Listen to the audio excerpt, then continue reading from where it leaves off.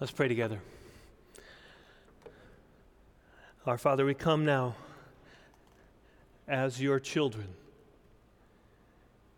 thanking you that we are not orphans, not left to fend for ourselves, not left to try and make it happen on our own, try to figure it out, try to be smart enough, try to be strong enough, try to endure enough. We are your children.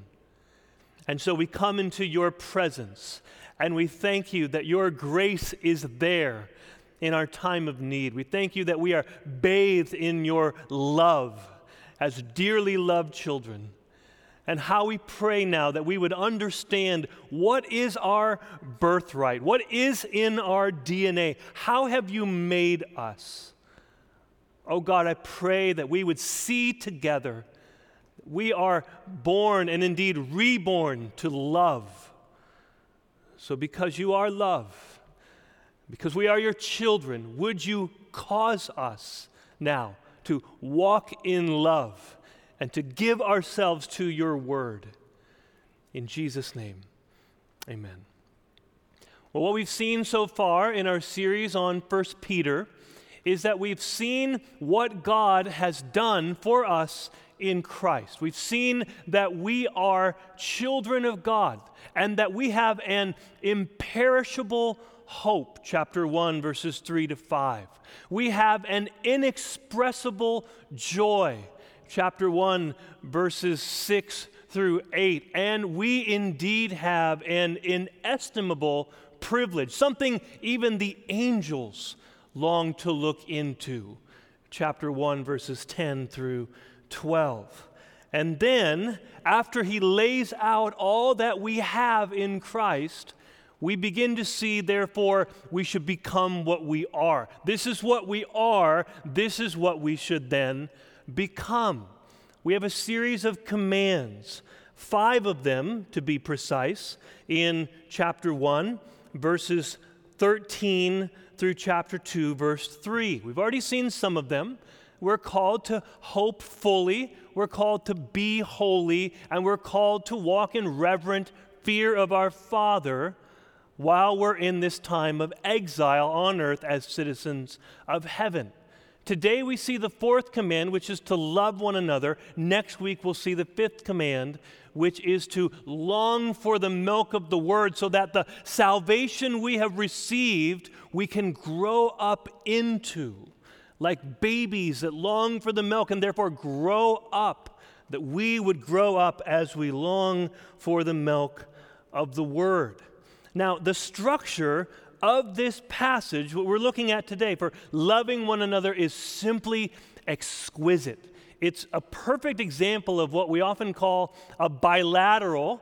If you're a grammar nerd, what happens is it's just a sandwich. That's what it is. There is a command in the middle that is the meat of the sandwich, and the reasons for it on the outside, like 2 pieces of bread. So the command in the middle of this sandwich is to love one another, but he gives 2 reasons on the outside as the bread for why we ought to love one another. So these 2 past realities are like the pieces of bread that now bring us to the command in the middle to love one another. And the 2 pieces of bread are really 2 pictures of what God has already accomplished in our life. So what we're going to see is we're going to unpack those 2 images in verse 22 and verses 23 to 25 to see what has already happened.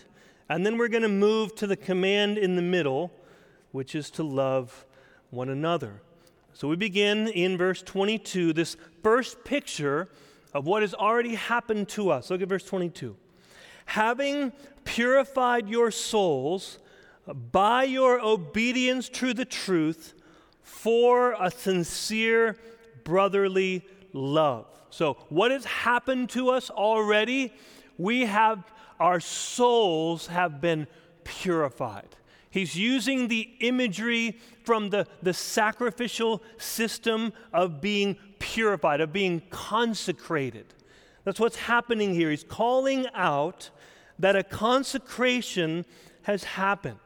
This word occurs 7 times in the New Testament. 4 times it refers to actual ritual purification or consecration, and then it occurs 3 times in the epistles for a present purification, while in 1 Peter it refers to this past consecration. So when did this consecration or purification happen? Well, the answer here comes by the phrase, by obedience to the truth. This purification that happened to our souls, how did it happen? By obedience to the truth. Now, what does that mean? Does that happen, in other words, progressively we become more purified, or is he talking about something that happened in a definitive way in the past? And that's exactly what he's talking about. He's talking about our conversion. And here's why. Of the many reasons to see that he's talking about this happening in the past, 2 reasons I want to focus on. The way that the New Testament uses this phrase, obedience to the truth, is a reference to the gospel. And then we'll look at, secondly, the context of this passage that I think proves it further. So here's a couple of examples about why obedience to the truth really is a reference back to when they received the gospel, when they believed. Ephesians chapter 1, verse 13, in him you also, when you heard the word of truth, the gospel of your salvation, and believed in him. A moment when you heard this word of truth, what is it? It is the gospel. In other words, Peter's saying, you obeyed the gospel summons to repent and believe when you heard about what Jesus had done. Or Colossians chapter 1, verse 5, you have heard before, this hope laid up for you in heaven, of this you have heard before in the word of truth, the gospel, which has come to you, as indeed in the whole world, bearing fruit and increasing. And we could give like 15 references to show this word of truth is the gospel. That's what Peter's talking about. But the best argument, I think, would be to just keep reading. What is this word of truth Peter's referring to? Look at verse 25. This word is the good news that was preached to you. So when the gospel was preached to these people and they heard this word of truth and its summons to repent and believe in the good news of what Christ has accomplished, Peter's saying at that moment when you received the gospel, it's not anymore like all of hell is breaking loose all around you. That might be true. Heaven has broken loose inside of you. Everything's changed because you have been changed from the inside out. This is exactly what Paul talks about in Titus chapter 3, verse 5, when the Spirit sets us apart, consecrates us, gives new life to a dead soul. So the first verse that we saw in chapter 1, verse 1, the sanctification or setting apart of the Spirit, Peter is now further explaining what that means when you were consecrated, when you were set apart, when everything changed for you. When did it happen? When you heard the gospel and believed. Now, why did that happen? What was God's purpose? Peter says it was for a sincere brotherly love. Look at verse 22. You have been consecrated by obedience to the truth in order to have this sincere brotherly love. In other words, this new purified disposition is now this disposition to love. It's now part of our DNA to love. So he says, this has happened and it's sincere love now. It's not some cheap sham counterfeit It's real love because it's the real work of God. You don't have to try to drum it up. It's been done in you, and because you were born to love, the command is going to be, therefore now, love. He's done the work, now do it. But he's not done giving reasons for this command. So I want to skip down to verses 23 to 25 because he's going to further explain this work of new birth that's happened inside of us.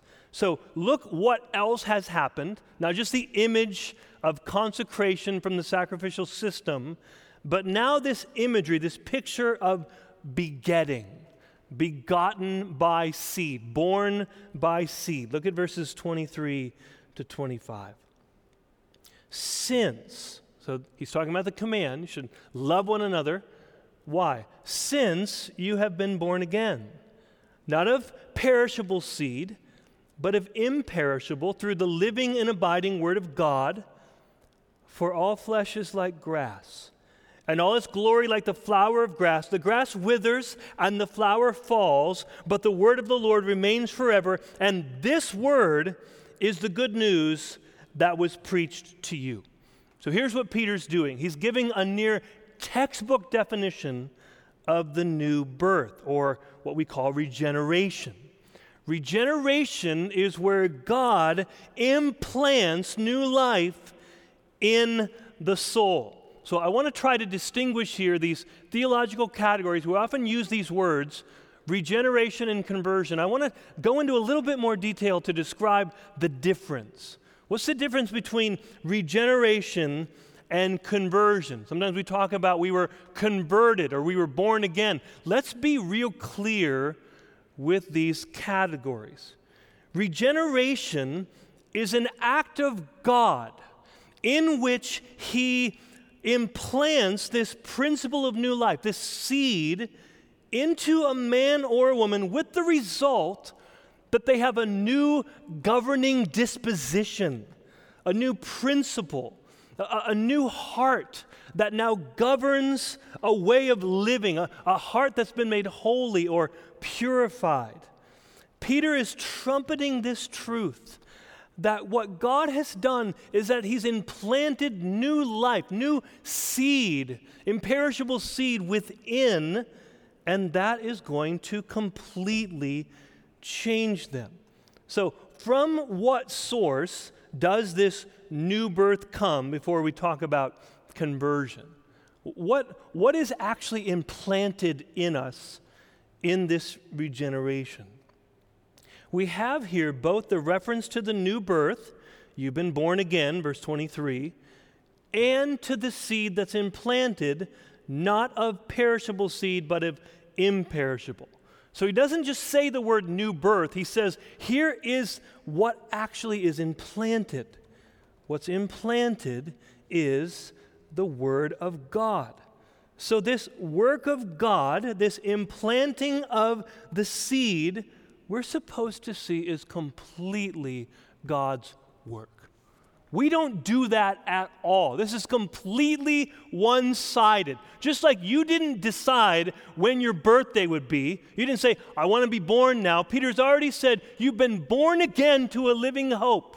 This is entirely the work of God. You didn't cooperate in it. You didn't decide in it. This was God's doing, where to a dead soul, God decides it's going to be now born. There's going to be life where there's only deadness. How? He says God implants this living seed, not perishable, but imperishable. Now, conversion, therefore, is something that we do. We respond. So when a baby is born, so you've got this life that happens, and then the baby is born, what does the baby do? There's signs of life, like crying, for example. Or when one of my children was born, one of the most amazing things that I ever saw was the doctors were over here talking, and I suddenly started talking, and they said, hey, watch this. And my daughter turned and looked at me. Where's that voice coming from? I know that voice.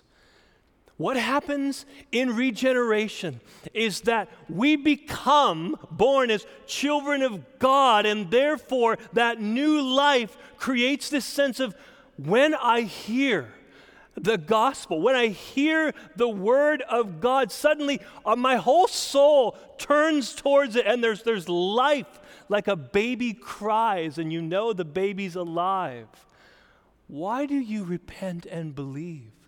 Why do you receive the gospel? It's proof that God has done something in your heart. Taken out the heart of stone, put in the heart of flesh. Suddenly, there's life. There's responsiveness. There's signs of life all around you. That is the difference. Conversion is something that we do. We turn away from sin and turn toward God. But that only happens, our response away from sin and toward God, because God worked first. God gave life first. So that conversion, turning to Him, is the first sign of life, the first evidence that you're actually a child of God. Now, Acts 20:21 is a great example of what conversion then looks like. When the word came to people, what happens? What happens is that they turn away from sin toward God, right? Acts 20:21. I testify both to Jews and to Greeks of repentance towards God and faith in our Lord Jesus Christ. So what does this look like when there's actual preaching? 1 Thessalonians 1:8. Not only has the word of the Lord sounded forth from you in Macedonia and Achaia, but your faith in God has gone forth everywhere, so that we need not say anything. For they themselves report concerning us the kind of reception we had among you, how you turned to God from idols to serve the living and true God, and to wait for His Son from heaven, whom He raised from the dead, Jesus, who delivers us from the wrath to come. So what Paul is saying here is what happened when the Word of God came. He says, we know, we're assured of what God's done. Why? Because when the Word came, you received it for what it is, the Word of God. That's the proof of God's work inside of you. And then what happened? You turned away. You turned away from sin, and you turned to God. And now you're hoping in this return of Christ from heaven. So this new work that God has done, here's the question. Will it last? Is this the kind of thing that happens where you make a fix and then it needs to be fixed again because it doesn't last, because it's not made for the test of time? Peter says, this work that God has done, this new life that God has implanted, this seed is imperishable.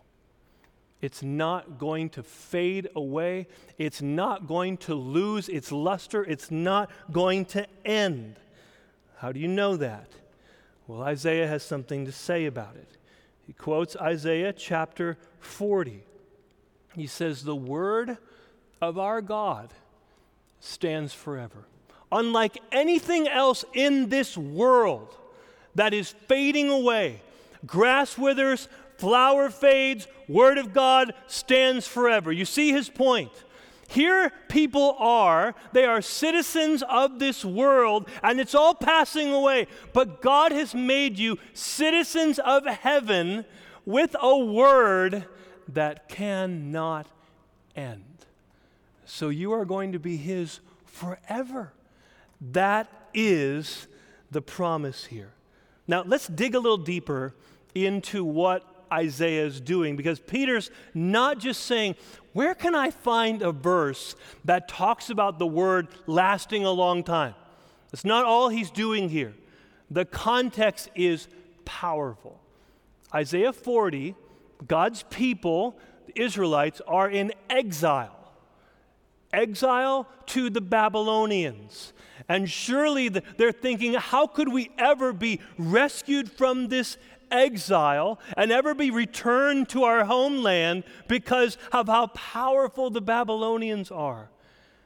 And God comes along in Isaiah 40 with all of these God-sized images, and he says, compared to me, all of the nations are like dust on the scales, a drop in the bucket, less than nothing.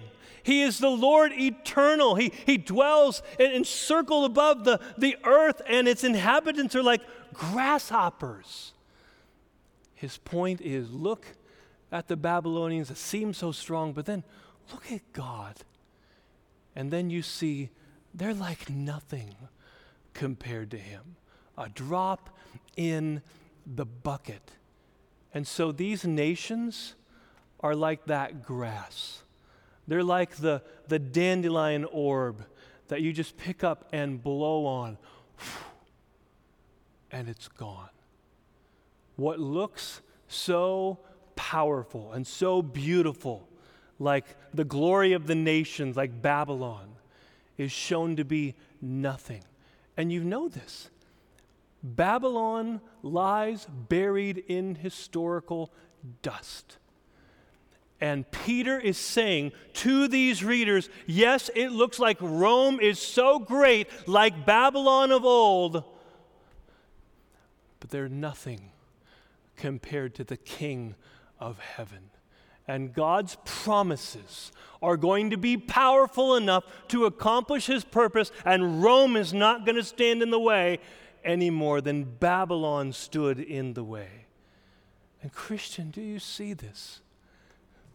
Babylon, the Roman Empire, you can go look at their ruins, but look at the church today that's gone through so many different things, so many times when it looked like the church would be overpowered. And G.K. Chesterton said, 5 times in history, it looks like the church went to the dogs. But all 5 times, the dog died and the church lives. It's true. God's word is not going to return empty. He's going to accomplish his purpose, and nothing is going to stand in its way, certainly not a pandemic in our day. God's purposes are going to be fulfilled. So, here's now the therefore.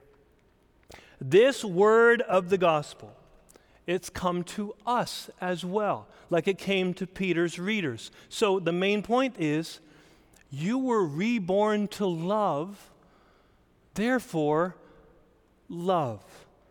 Look at verse 22. Love one another earnestly from a pure heart. That's the point. Love one another earnestly from a pure heart. You see what this means? Let's get the logic in our mind.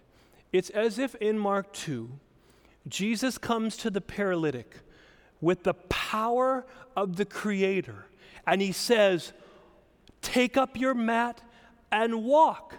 If he didn't have the ability to do that, then obviously that command is cruel. It's just pointing out his inability.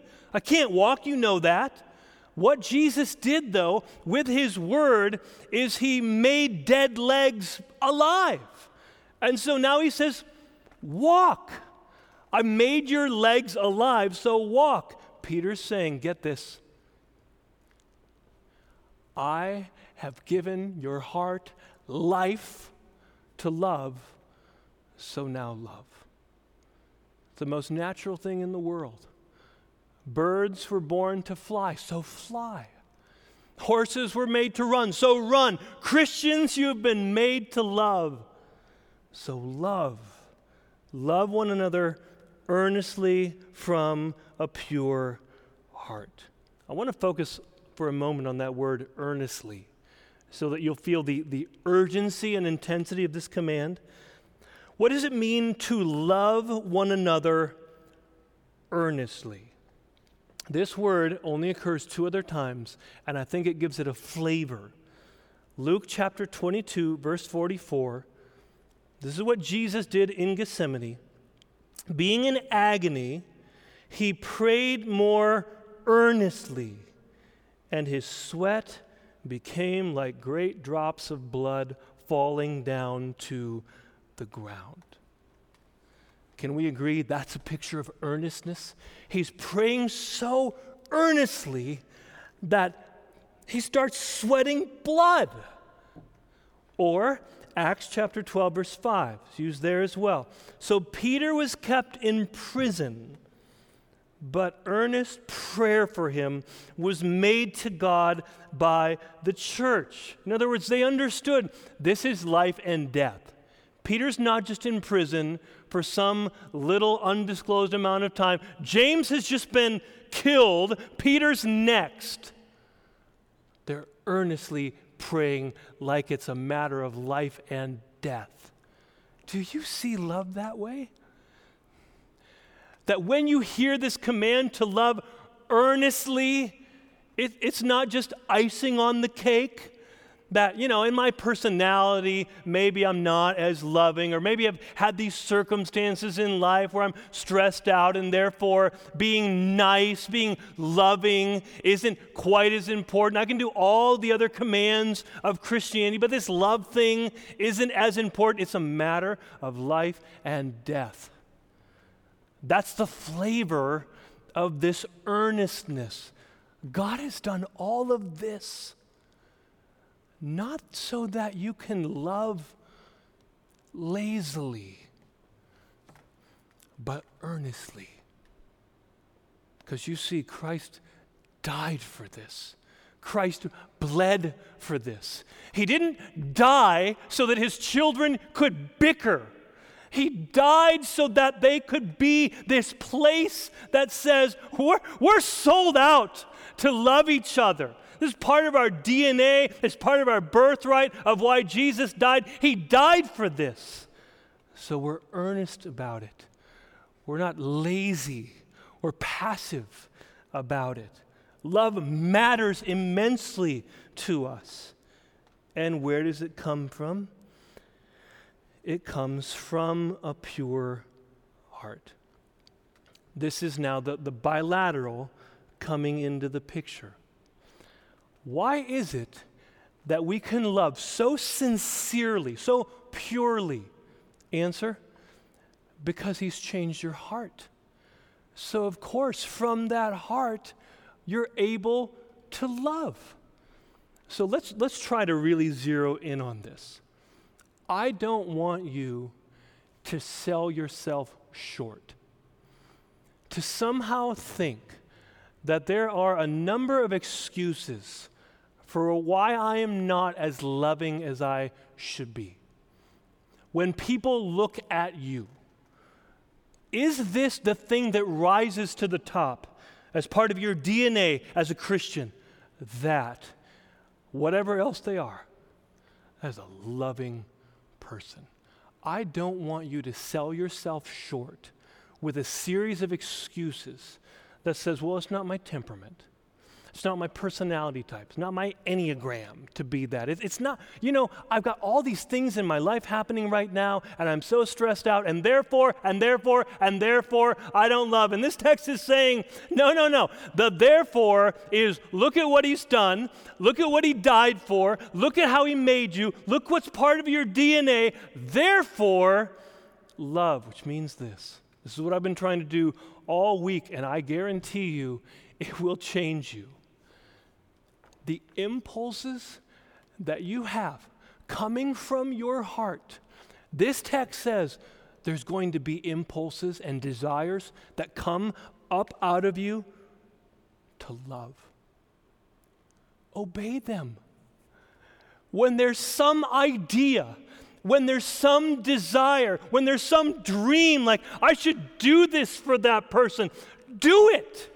When these things arise up out of your heart because of the new heart that you've been given, these new desires are going to come up. Obey them. Do them. Act on them. Seize on the moment. Because you're born of God. That's the logic. God is love, and you've been begotten by God, so his children will love. There's going to be impulses, desires, dreams that are birthed out of you that are loving. This text says, give yourself to it. Earnestly, not lazily, not passively. When they come, act on them. And because you're still a sinner, because you still have rebellious thoughts and desires, resist those. Don't act on those. Realize Jesus didn't die so that you could do that. He died so that you could do this, so that you could love, because it's part of your very DNA. Now, here's something that was deeply challenging for me this week. As I was reading more about what the Bible calls us to when it calls us to love, it hit on something that I think is really a problem at Bethlehem. At Bethlehem, we tend to be a place that tends to celebrate truth, teaching, content, preaching. And that's exactly right. We should. But here's the question. I read this text, and it just stopped me in my tracks. I probably read it 100 times before. This time it landed on me. 1 Timothy 1, verse 5. The aim of our charge is love that issues from a pure heart and a good conscience and a sincere faith. That's exactly what Peter's saying. Love one another from a pure heart. Paul is saying that's why we teach. That's why we preach. That's why we share truth. All of the teaching ministry of Paul, he's saying, had a goal, and it was love. And that stopped me in my tracks, because I'm asking myself, and I'm asking you now the question, is that what comes out of these services, out of these sermons? When we teach and preach, do you walk out of a sermon like this ready to love more? Or have you just added more content, more information? If the preaching of God's word to God's children is not producing love, then something's wrong. Something's wrong with us. Something's misfiring. Something's getting in the way. Are we becoming a more loving people the more preaching and truth we hear? Don't get into this ditch of saying, well, you can be a truth person or you can be a love person. The Bible doesn't let you say that, because 1 Corinthians 13, love rejoices in the truth. They're friends. They don't have to be reconciled. They're already together. Or Paul saying, no, you speak the truth in love. You don't separate truth and love. So here's a really practical question. When the church gets into issues that are potentially divisive, debatable, explosive, what comes out of it? Do we give in to differences leading to divisions? Or does a difference of opinion under the lordship of the love of Christ actually preserve unity? So when you have something sensitive like the church reopening, when should it happen? How should it happen? And you've got 5 different opinions of people stating their answers. Here's what tends to happen. You tend to think, well, I'm right. And if I'm right and really believe this, then I'm going to press it in. And you think, I'm glorifying God when I'm saying what's right. But the question is, if 1 Corinthians 13 is right, that you can have an understanding of all mysteries. You could be right about everything and have not love. Paul says you're nothing. You're a clanging cymbal. In all of your conversations, in all of your debates, in all of the contexts in which they're happening, don't think to yourself, please, that as long as I'm right, I'm glorifying God. You can say right words from a jerk heart, and it does not glorify God. I was tempted to grab some cymbals right now and just start clashing them. Here's what I think. Clash, clash, clash, clash. If your heart is not right with love towards the person you're talking about, all your words are wrong. It's not glorifying God. God is just hearing clang, clang, clang, clang. There's no moment in the Christian life where God is glorified when you're a jerk and don't care about the person you're talking to. Christ died so that you would approach them differently, speak to them differently.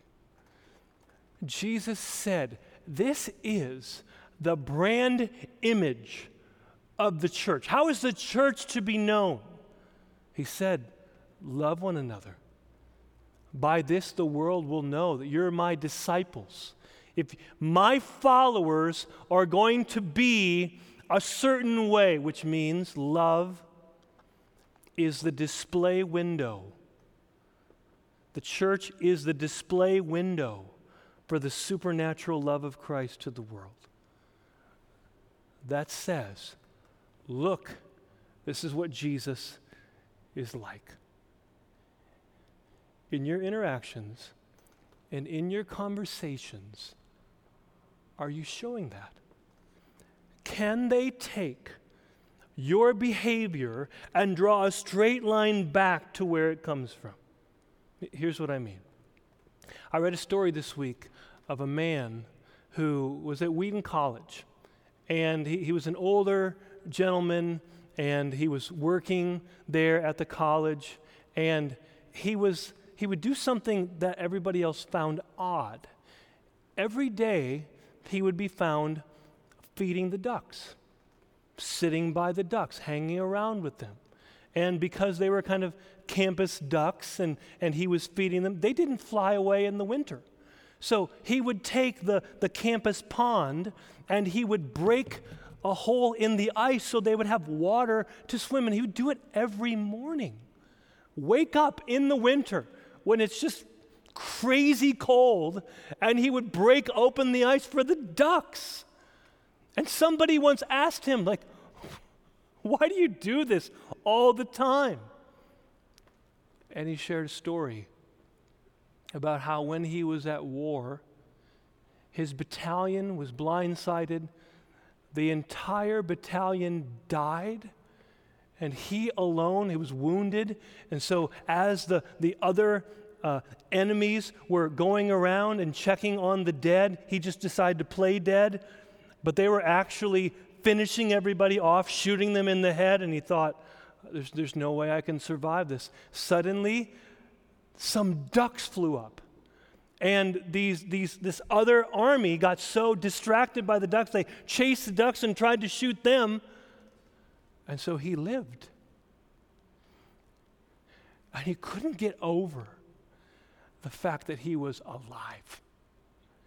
And so every time that he saw ducks, he was thankful for what that meant to him. And as a Christian, when people look at us, there should be that, why are you like that? Why do you do that? Why do you talk that way? Why do you do that for people? It should be a straight line back where we tell them the story. Oh, I once was way different. only cared about myself, selfish, self-centered. But then love came into the world, Jesus Christ. And he took on flesh. And he died on a cross. And he saved me from hell and from sin and from Satan. And now I can never be the same. Is that your story? Is that what people see? And therefore, when they ask for a reason for the hope that's in you, does it come back to, I love because he first loved me? Let's pray. Father, I ask that love now would be the brand of the church, would be what stands forth, what people see first, and that we would give a reason for it, that you would help us with every impulse that comes from this heart that has been begotten by you. Every impulse towards love, God, help us to obey it. Help us to seize on it. Help us to be earnest about it and to see and feel Christ died for it. In Jesus' name, amen.